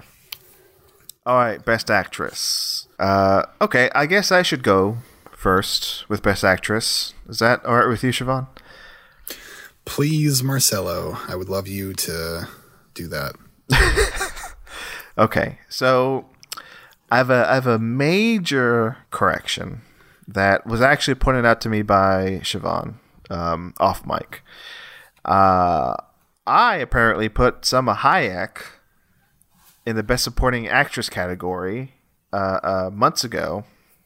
Now, I looked back at my notes and saw I put her there. She should be in Best Actress. Okay? Wow. Yeah. Wow. Yeah. I don't know why I did that. I fucked up big time. Let's just say this. Fine. If she's Best Supporting Actress, whatever. I'll just make her a honorable mention for Best Actress here. You can make her you don't have to do an honorable mention. You can make her number 1 right now if you want. No. She's an honorable mention. because I do have a top 5 now. Okay. And just to recap, I do have my notes app here, and I think we recorded on December 5th the Best Supporting Actress episode. And I had her with Julianne Moore, Tilda Swinton, Scarlett Johansson, and Divine Joy Randolph. So, yeah. I'm an idiot, is what I'm trying to say. But I do have a top 5. Best Actress. Oh, and these are unranked. Just to clarify once more. Unranked top 5. Pick number 1. Michelle Williams showing up. Understated performance. But one that was really effective for me. She portrays an artist, I think, pretty well in the like inner struggle, everything around her. Not only like her family she has to deal with, but her living situation, like jealousy, all of that. It's all internal for Williams, but in the end, God, is it just so? I'll say relatable to me, and powerful. But she does it all by being just very quiet, reserved, understated. So I do love her in showing up. So that's my first pick for Best Actress. Next pick, Margot Robbie, Barbie. She's Barbie. She plays a doll. She plays plastic. But yeah, she's the most human performance I've ever seen in my life. No, I'm exaggerating. Wow. It's a fantastic comedic performance, but yeah, I do think she's one of the best performances of the year. Because I mean, I'm in love with Margot Robbie, the performer, because she just can do it all. Like, and she does it all so well. She plays the aloof here so well, like. Kind of like happy in her ignorance at the beginning of the movie, but as she embraces the facts that, you know, humanity, the fact that there's so much like warmth and darkness and death, you know, in grasping the human spirit, you see, she portrays that, like she feels that, and I think it's because Margot Robbie is an amazing actress that movie works. Who cares if Ken gets more things to do? Who gives a fuck? But Margot Robbie, in her limited role as the lead actress in Barbie, yeah, she gets the job done. She's an amazing performer. Next pick, Natalie Portman, May December. Oh. She's the lead in May December. I know that. Okay. And it's a hell of a thing, because she, and I can see why the Oscars were like, get the fuck out of here. We're not going to recognize you, Natalie Portman, playing an actress in a movie that is making, you know, it's pointing its satirical finger at the acting industry, at how vapid the whole thing is. And yeah, similar to, like the other movies this year, in 2023 that dealt with acting, like Asteroid City, you know, it kind of like opens a lens of like what it means to be an actor, but in a more cynical way than Asteroid City. And it's Portman's willingness to just do, I'll say it, lack of a better word, insane things on screen. Then I'm like, oh yeah, this is kind of spicy stuff I'm into. And I've said this before, that final scene in May December just you know, it encapsulates my love of the movie and that theme of the movie. Portman being part of like a, you know, crappy made for TV level film after having gone through everything she's gone through in the movie. Fantastic performance by Portman. Next pick, Greta Lee, Past Lives. A movie that made me cry. A movie that did not make Siobhan cry. But I think we can both agree Greta Lee is Greta Great in Past Lives. Greta Lee. Thank you.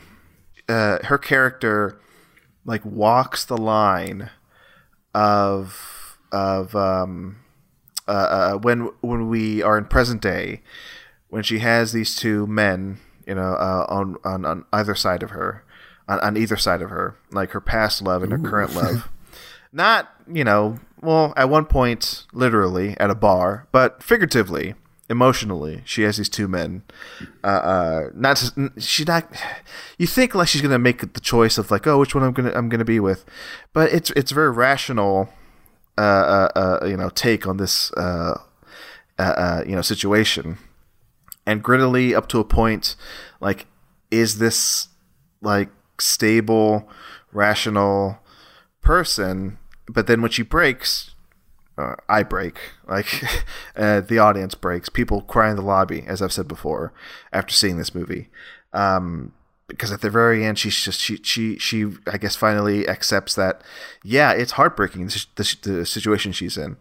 But man, like for the most part, you're like, yeah, like she's strong, she knows what she's doing, but really in that situation, not many people know what to do or how to feel. So very relatable. Her character in Past Lives. So that's my pick, fourth pick. Last pick, I'll say this is my number one. Because really, there's no denying. I want her to win the Oscar. Like, it's a performance that just stuck with me. One of my favorite new actresses now, after having seen this. I need to go back and watch the rest of her work.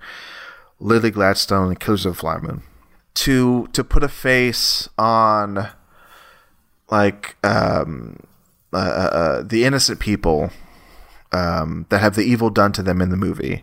To put one face on that... Like that, she kind of holds her. She holds her own in portraying that like one face, and we see other faces too. But she's the lead. She's the one who we who we relate to the most because we spend the most time with her, and we go through them, most things with her. Having her go through the poisoning, the death of her sisters, just everything she goes through. It's like, Jesus, she does so much to convey the pain of her people in the movie as a character. And yeah, I don't know. That's as much as I'll say. If I say any more, I'll sound stupid. But Lily Gladstone, yeah, my favorite, female performance of the year. Killers of the Flower Moon. There, done. Love it. Thank you, Siobhan. Appreciate it. All right, I'm gonna get into mine now, if that's okay. I'll allow it. All right, thank you, sir. Okay, I suppose I should give an honorable mention to Salma Hayek. I'm sorry for putting you as my number one best supporting actress. I think we both fucked up. Number 5, I'm going to echo you. I'm going to say Michelle Williams in Showing Up. Really great stuff. Really subtle. Really, she's frazzled all the time, and it's kind of fun to watch. And it's a great performance. Number 4, this one's a little out there. I'm saying Sydney Sweeney in Reality. What? This is an HBO original movie about Reality Winner, who leaked a lot of classified documents from the government and went to prison for it. This is a movie this is the best HBO original movie I've ever seen. And it's still, it's not amazing, but it's good. It takes place in real time over 90 minutes as like the FBI show up to search her house, and she's just kind of there and like being like scared, nervous, kind of paranoid, talking to the officers. It's a very realistic performance. She's just really, really, really good in it. It's something that has stuck with me since I saw it like early last year. Can I say something, Siobhan? Yeah.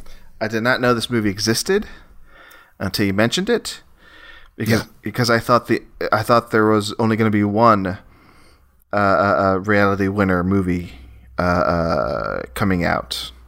Is there another one? Yeah, there's another one coming out. I think later this year, with Emilia Jones playing Reality Winner. And the only reason I know this is coming out is because one of my favorite actresses working today, Catherine Newton, is playing Brittany Winner, which I believe is her sister. But yeah, that's coming out later this year. All right, well, let's see how she does at that. We've got 2 different reality winners. One's called Winner. The other's called Reality. Not joking. Perfect. Okay, number 3, Julia Roberts in Leave the World Behind. I keep recommending this movie. It's fantastic. Julia Roberts, this is the best she has been in a long time. I swear to God. She is playing this paranoid, pearl-clutching, white suburban mom, like that exact stereotype that you'd expect. She's selfish, overly protective, mildly racist. It is a surprising performance from Julia Roberts, I think, and I just loved her so much in the movie. I was captivated by her the whole time. Number 2, Margaret Qualley in Sanctuary. Oh boy. Sexy film. I gotta see a sexy, sensual performance from Margaret Qualley as a dominatrix. Yeah, she's playing that role and she fucking commands the screen. She owns everything. Her best actor counterpart, Christopher Abbott in Sanctuary, also does a fantastic job. I would have put him in honorable mentions. But she's the one that really owns everything. And God damn, is she good. That's a performance that'll stick with you. And maybe it'll help you out some nights. Okay. Marcelo, my number 1 pick is going to be Lily Gladstone in Killers of the Flower Moon. Yep. She's an absolute revelation. I don't want to forget the early moments of the movie where she's just so sweet and cute and lovely. Yeah. Before everything turns to horror. Like she has such a wide range of emotions she has to show in this film.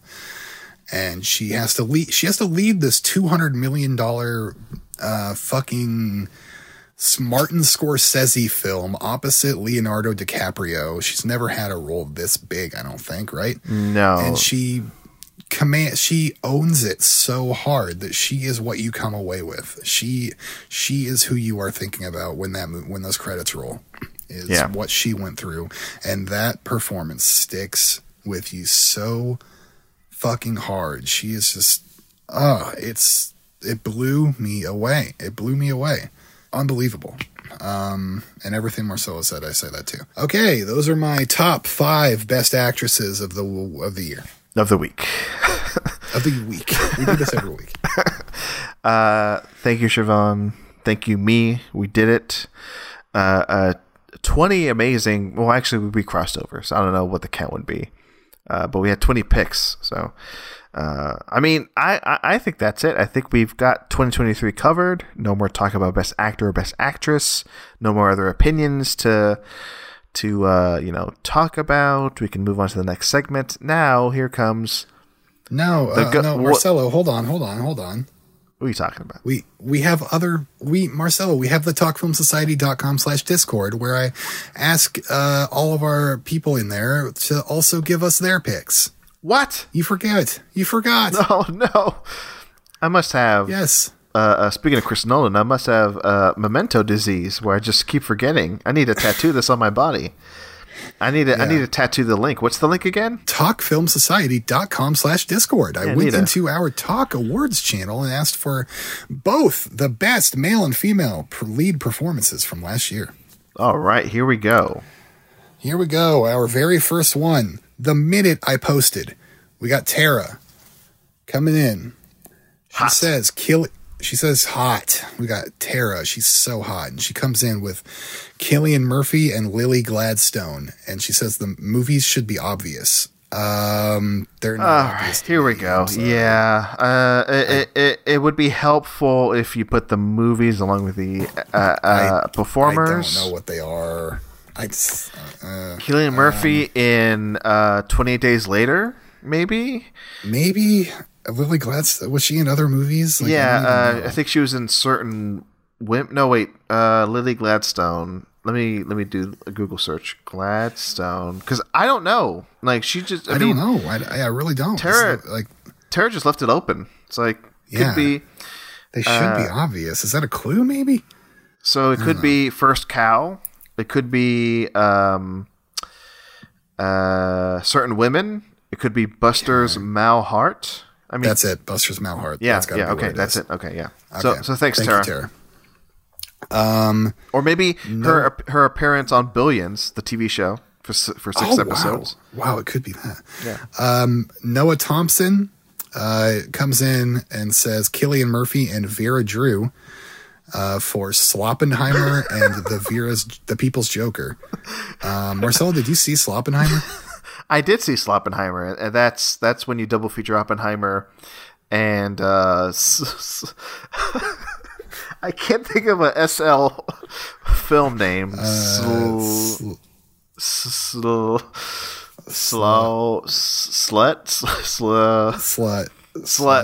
No.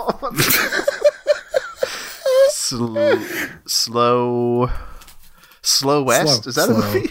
Slow West with Michael Fassbender. Yes. Yeah. So yeah, it's when you double feature Oppenheimer and Slow West, the Michael Fassbender Ben Mendelsohn movie.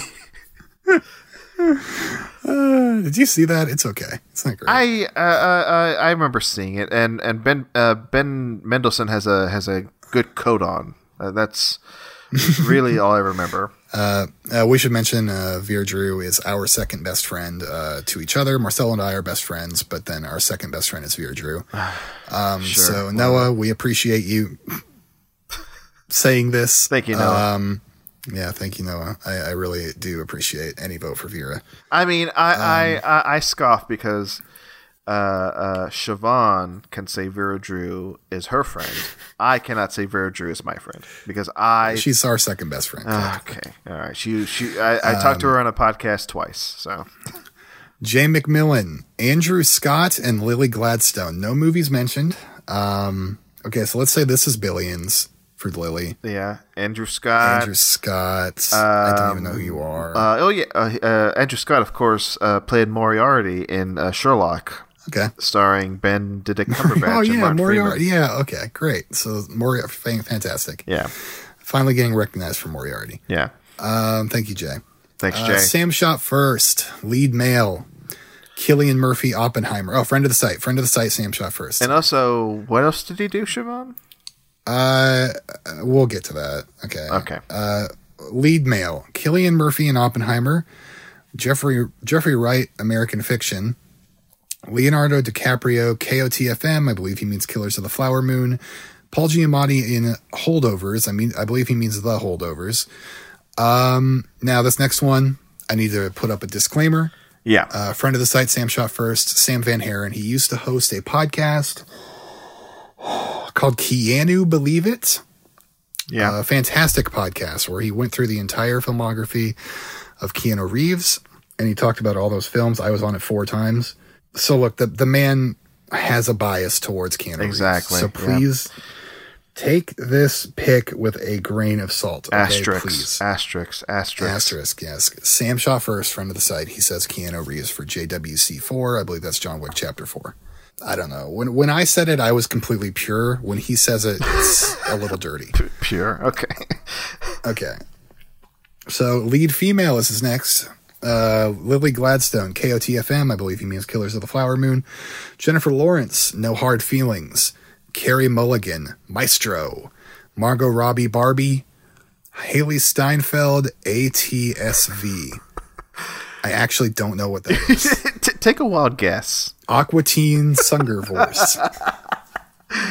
Across the Spider-Verse. Okay. Who is she? I think is she Gwen? I think she's Gwen. Okay. Gotcha. I'm looking it up now. Yeah, she's the second lead, so yeah, she's Gwen. She's Gwen. Okay. Yeah. Well, all right. Thanks, Sam. Thank you, Sam. It's friend of the site. Now, Noah Thompson comes back.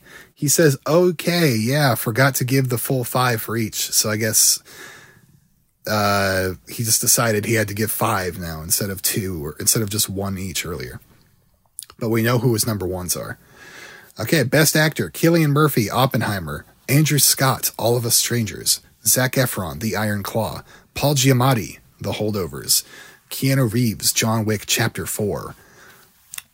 Best Actress, Vera Drew, People's Joker, Our Second Best Friend, Natalie Portman, May December, Lily Gladstone, Killers of the Flower Moon, Margot Robbie Barbie, Emma Stone, Poor Things. Okay, very special additional shout outs to Jeffrey Wright in American Fiction and Greta Lee in Past Lives. Talk about Emma Stone. She didn't come up, or like in the BAFTA conversation, just barely mentioned. Is she worth talking about? Yeah, she is. I almost put her. Well, okay, it's not that I purposefully didn't put her in my top 5. She's in my honorable mentions, I guess, but I've seen that movie 3 times, Poor Things. I do like it a lot. I don't love it. It's not that I have problems with Emma Stone's performance. It's just a little weird to me that people are saying it's one of the best of the year. I think it's a solid performance, but I don't know. I don't want to get into too much detail about blow your brains out. Yeah, I don't want to get into too much detail about why it's not my favorite. Maybe off mic, I'll tell you, Siobhan. But I don't want to have an on mic conversation about it. So, right. If she wins the Oscar, I'll be a little upset that it's not Lily Gladstone, but it's Emma Stone. I love Emma Stone. So, yeah, that's as much as I'll say. All right. And after Noah Thompson's comeback, Jay McMillan decides he's going to come back. He says, "Oh, my bad." And brings us 5 picks for each category. Andrew Scott, All of Us Strangers. Cillian Murphy, Oppenheimer. Paul Giamatti, The Holdovers. Zac Efron, Iron Claw. Teo Liu, Past Lives. Actress, Lily Gladstone, KOTFM. I believe he means Killers of the Flower Moon. Sandra Huller in Anatomy of a Fall. Emma Stone in Poor Things. Greta Lee, Past Lives. Tia Namore, Earth Mama. I don't know anything about that. Never heard of it. I haven't either. I can talk about Sandra Huller. Go ahead. I think I was eager to give her more of a shout out than Emma Stone, because I think Huller in Anatomy of a Fall is, of course, I mean, everybody knows like the mystery or the conceit of Anatomy of a Fall. Like, oh, did she, didn't she?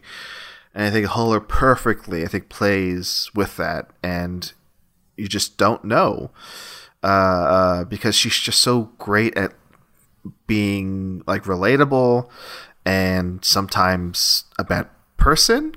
Sometimes, a good person ? She plays that balance of, murderer or not murderer so well. So I love Huller in Anatomy of a Fall. All right. By the way, Earth Mama. I do not know much about this. The premise is a pregnant single mother with 2 children in foster care embraces her Bay Area community as she fights to reclaim her family.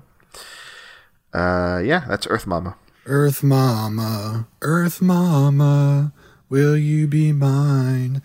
My darling, the real Matt C comes in to give us his picks on time. Okay. Best Actor, Paul Giamatti, The Holdovers. Cillian Murphy, Oppenheimer. My man, he says Tobin Bell, Saw X. Let's fucking go, Matt. Tom Cruise, Dead Reckoning. I believe he means Mission Impossible, Dead Reckoning Part 1. Pedro Pascal in Strange Way of Life. Best Actress, Lily Gladstone, KOTFM. We can Killer of the Flower Moon. Margot Robbie, Barbie. Jennifer Lawrence, No Hard Feelings. Awkwafina, Quiz Lady. Vanessa Kirby, Napoleon. This is a very offbeat list. I love it. Tom Cruise in Dead Reckoning. That's fun. Solid. Pedro Pascal. That's fun. Jennifer Lawrence. She was almost my number 5, but I swapped her for Michelle Williams at the last second. She is fantastic. It's great to see her back in a really fun performance in a sex comedy. Awkwafina, I do not like you. Vanessa, I have not seen Napoleon yet. Vanessa Kirby and Napoleon came to mind, so she was in the running for me. I do like her a lot in Napoleon. Joey, past guest of the show. Joey. Oh, so was Matt, by the way. Yeah. Joey, basketball. Cillian Murphy, Oppenheimer. Zac Efron, The Iron Claw. Jeffrey Wright, American Fiction. Michael Fassbender, The Killer. I thought of Michael Fassbender, but I didn't say him. Leonardo DiCaprio, KOTFM. I believe he means Killers of the Flower Moon. Can nobody spell this fucking movie? What's going on? Honorable mention to Ryunosuke Kamika in Godzilla -1. Haven't seen Holdovers yet, but I'm sure Paul is fantastic. Joey, you don't need to do that. Joey, baby, buddy, you don't need to do that. Keep your opinions on movies you haven't seen to yourself. It's okay. It's okay that you haven't seen it. I'm not upset that you didn't say Paul Giamatti. It's okay. We're not going to come back and say, but have you seen Holdovers? You put Leonardo DiCaprio in here? Have you even seen Holdovers? Actress Greta Lee, Past Lives. Lily Gladstone, KOTFM, means Killers of the Flower Moon. Emma Stone, Poor Things. Margot Robbie Barbie. Chloe Grace Moretz in Nimona, following Sam and including a great VA performance. Yeah, Chloe Grace Moretz in Nimona just went up on YouTube. Anybody can watch it for free without a Netflix subscription. Oh, That's pretty cool. I should have mentioned that in the news. Yes, what Siobhan just said. I don't have Netflix, so I might check out that YouTube link and watch that movie. I've heard good things. Cool Jama. Just because I don't see him on anyone else's lists, let me throw in Bradley Cooper for Maestro, Jamie Vidal for El Conde, Joaquin Phoenix for Beau is Afraid, and Russell Crowe for The Pope's Exorcist. I don't even want to get into what's wrong with this. I'll just say... There's so much wrong with this. I did consider Bradley Cooper for Maestro. I honestly did. Boo. Russell Crowe for Pope's Exorcist is just a fun choice. I like that a lot. Good choice. But your approach... I don't know. Cool Jam. Just tell us your picks. Jay McMillan. It's not a race. Jay McMillan. My honorable mention is Michael Pena in A Million Miles Away. Didn't know that movie existed, but I love Michael Pena. So that is the end. Oh, sorry. Do you got some? I was going to just mention that Michael Pena's a Scientologist. Continue. Did not know that. Well, he's a good actor. Very good actor. Marcelo, that is the end of our talkfilmsociety.com/Discord. But I go to another Discord every week. Why do I do this? I don't know. I go to the Hollywood Handbook Discord and I ask those fine people over there for their picks. And holy shit, this week we got some picks. Oh, we got some picks, huh? Yeah, Mr. Gale comes in first. I don't think we've even heard from him before. Mr. Gale, he says Glenn Howerton. Always Sunny, I guess. I don't know. His role in Crank, maybe? There's no movie next to it? Just Glenn Howerton? Nope, just Glenn Howerton. So I don't know. And also, is he even responding to me? Maybe he's just saying Glenn Howerton. Maybe that's all he does is just posts names from It's Always Sunny cast members. Danny DeVito? Lexi Zananetti, the lovely Lexi. She says Joaquin in Napoleon. I believe she means Joaquin Phoenix. She says a lady from Anatomy of a Fall. Sorry, lady. The lady from Anatomy of a Fall, yeah. Edward Norton in Asteroid City, career best. I'd call that a supporting, but whatever. Main bloke and the little girl on Zilly -1. Also kind of the professor guy, but mainly just because I fancy him. She's British, by the way. Oh, okay.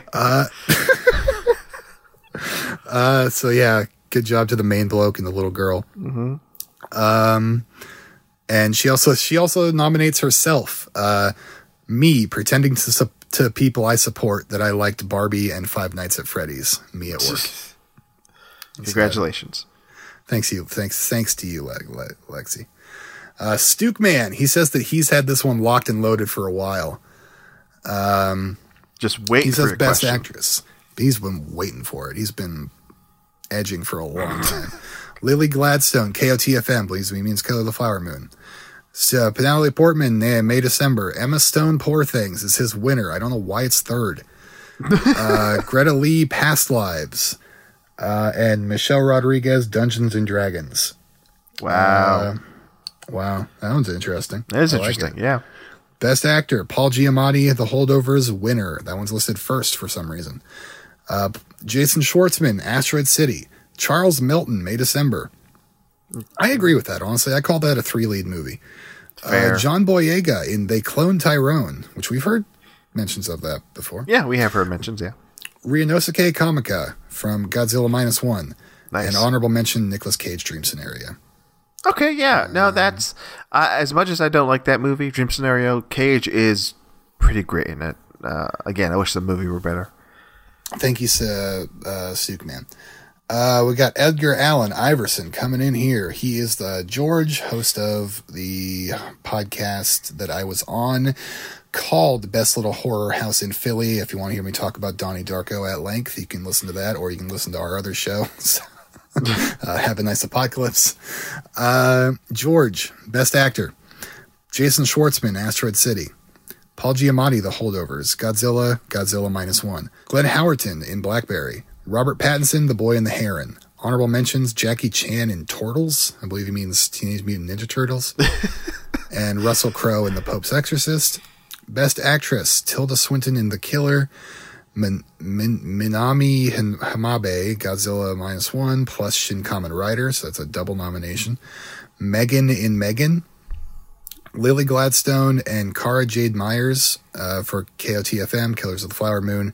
And an honorable mention to Tantu Cardinal in KOTFM, Killers of the Flower Moon. All right, this one's weird. So is Godzilla really good in Godzilla -1? Are you asking me if Godzilla, the kaiju creature, is good? I think the better question is he the lead actor in Godzilla? I don't know. I don't know an answer. I'll tell you the answer. He is not. For the first time in a while, I'd say, Godzilla is not the lead actor in his own movie. I think normally he is, but Godzilla -1, it's the humans that are the leads. The humans are the most important. Now, is he good? Is he a good actor? I think so. But is he the lead actor? I don't think so. No, and that will be it. Oh, wow. That's it? Yep. We got a lot of silly jokesters in there. Love them. God bless them. God bless those jokesters in the Hollywood Handbook Discord, which I am not in. All right, Siobhan, thank you, as always, for that Discord roundup. And now, time for the game portion of the show. Oh, boy, the game. It's the game time. It's the game. Game time. Dun, dun, dun, dun, dun, dun. Gold Derby. Let's start with Best Actor first. Now, GoldDerby.com, that's a website in which prognosticators, morons, people who want to claim they know what's going to happen at the Oscars, dickheads. They're just people on a website ranking what's going to be nominated and what's going to win at the Oscars and other award shows. Right now, we know the nominees, so GoldDerby.com, the prognosticators are predicting what's going to win. They're ranking from 1 to 5. 1 being most likely to win, 5 being less likely to win. I'm going to quiz Siobhan on the Best Actor and Actress categories. Siobhan, okay. Can you rank? Let's start with Best Actor. The Best Actor category from let's go from 1 to 5. From 1 to 5. From 1 to 5. All right. From most likely to least likely. Number 1. Yes. Paul Giamatti in The Holdovers. Okay. Number 2.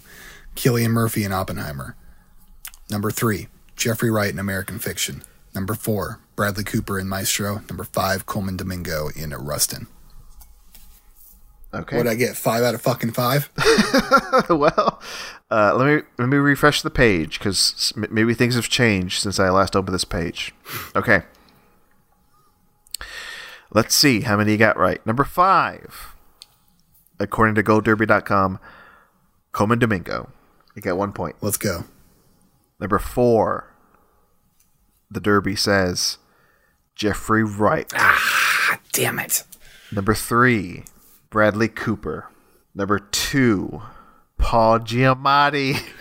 Wow, the BAFTAs switched him up that much? Come on. And number 1, Cillian Murphy. All right, maybe the blades of time swing back the other way. Yeah, so you got 1 point with Domingo at 5. Again, just to recap. Number 1, Cillian Murphy. 2, Paul Giamatti. 3, Bradley Cooper. 4, Jeffrey Wright. 5, Coleman Domingo. Okay. Now for the actresses. The actresses. This one's a little harder. This one is a little harder, I will admit. Same thing. 1 to 5. Number 1, Lily Gladstone, Killers of the Flower Moon. Number 2, Emma Stone, Poor Things. And number 3, I got to start thinking. Use your noggin. Sandra Huller in Anatomy of a Fall. And then number 4, Annette Bening, Naiad. Number 5, Carey Mulligan, Maestro. All right. Writing this down. Let's go to the list. Let's start from the bottom again. Number 5, you say Carey Mulligan. Gold Derby says Annette Bening. Fuck me. I wanted to say her last, but I was just like, flip it around. Number 4, Carey Mulligan. Yeah. Number 3, Sandra Huller. You got 1 point. I would have gotten all 5 if I just went with my instincts. And now, number 2, you said Emma Stone. I did. No. It was the other Stone, Lily Gladstone. No. Come on. Yeah. And number 1, according to Gold Derby, Emma Stone. Wow. Whatever. Yeah. They're just going off the BAFTA shit. Yeah. They don't know what they're doing over there. Again, let me recap. Number 1, Emma Stone. Number 2, Lily Gladstone. Number 3, Sandra Huller. Number 4, Carey Mulligan. Number 5, Annette Bening. Let's get into it. So, by the way, Siobhan, you got 2 points out of... They're living in their own reality over there. Okay. Yeah, 2 out of 10. Now we got to pick... now we got to pick who's going to win each category. Let's go. Since we're talking about Best Actress, let's decide here and now who's going to win the Oscar for Best Actress. Lily Gladstone. She has to. We're back where we were last year, I think. Where you have 2 actresses vying for the prize, right? It's a horse race. Golden Man. The Golden Man. They want to grab that gold man by the neck and lift him above their head for everybody to see. I'm a winner! Yeah. Last year you had Michelle Yeoh and Cate Blanchett. Those were the 2 women going for the prize. This year you got Emma Stone, Lily Gladstone. You say Lily Gladstone. Fuck it. I'm going to say Lily Gladstone. All right. My heart says Gladstone. What does my head say? My head kind of wants to say Emma Stone, but I think they might make the right decision. The right decision being the best performer in the category, but also right, I think. Again, this is politics. Part of this is politics, right, Siobhan? I think it makes sense. Politics. I think it makes sense for Gladstone to be up there, kind of not necessarily righting wrongs, but like historically, it's an important win if it were to happen. Absolutely. Similar to Michelle Yeoh's win last year. But I also think they made the right choice in terms of like performances from that category. Even though I love Cate Blanchett, I think Michelle Yeoh, best performance in that category. So yeah, this is tough. But I'm with you. Gladstone all the way. Now, Best Actor.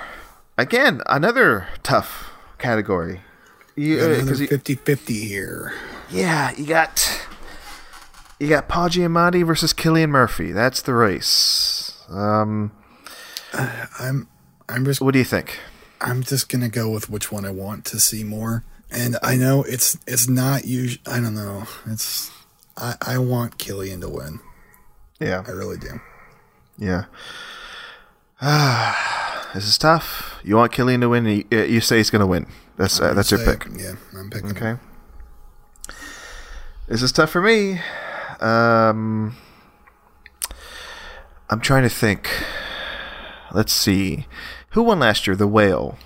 Brendan Fraser won for The Whale. The Whale Man. And that was like a triple threat.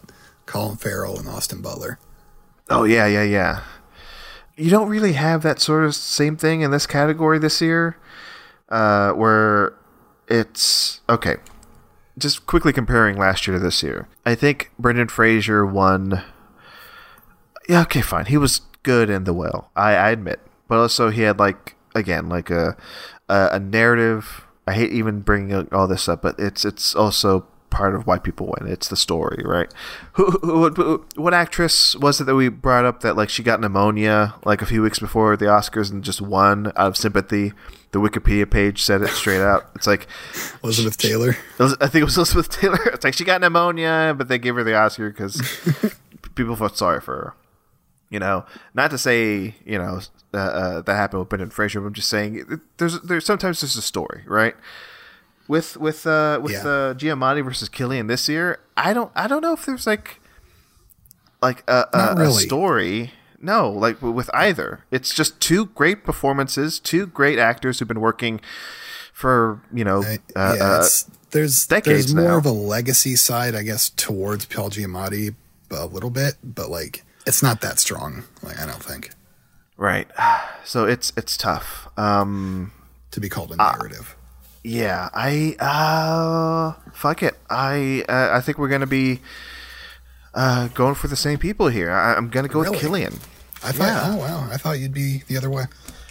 It's tough because I'll just say this last thing and then that'll be it. But the narrative behind Giamatti, I don't think is as strong as maybe it could be, because it feels like he was in another fantastic performance that encapsulates what makes him a great actor, but Oppenheimer is just going to be, I think, it's going to steamroll the Oscars. It's going to pick up so many awards, and I think Cillian Murphy is going to be along for the ride, and he's going to get the Oscar for Best Actor because Oppenheimer. He is the lead, and I think the Oscars will say, best picture, best actor makes sense. So that's what I think. So. Paul Giamatti, better luck next time. It's just going to be a Paul Giamatti move to lose another Oscar. Well, this is the first time he's nominated. Yeah, there is that. Yeah, I mean they're both first timers, but like they're both first timers. But Giamatti's been doing it a bit longer. It's surprising that it's Paul Giamatti's first.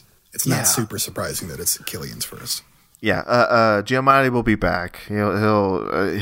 Both men will continue to make great movies, regardless of whether they win or not. But Giamatti will be back. It's not like it's going to be his last one. This is a loser leaves town thing. So whoever loses. So if Bradley Cooper loses, he's out of here. He's out. I mean, I don't want Domingo to go. I like him. Jeffrey Wright. I don't know. Maybe he can. He's got other stuff going on. He's got other stuff. If he goes, do I have to close my diamond mine? No? Okay, well. All right. We're having too much fun. Let's end this show. Too much fun. This is too much. Yeah. So, to recap, Lily Gladstone, Cillian Murphy, those are both of our picks to win. You bet your ass. All right, we'll see if it happens in a few weeks. Siobhan, that's it. Go to talkfilmsociety.com/TFS Awards to give us your picks for your favorites of the year. And go to the Discord, talkfilmsociety.com/Discord, where we're going to pick the winners. Thanks to either way, you'll be involved. Whether you fill out the ballot or go to Discord, you're going to be involved in the process. Don't worry. That's it. Siobhan, any last words? See you at the films. Wait, no shit. Sorry. I'm sorry I said that. How dare you? You know what? You're fired. No, I'm kidding. I can't fire you because I quit. Oh no, that's not my catchphrase. My catchphrase is, "Hey, I see you at the Oscars." Nope, I don't say that. Oh, I see you at the movies. No, I don't say that either. All right, fine.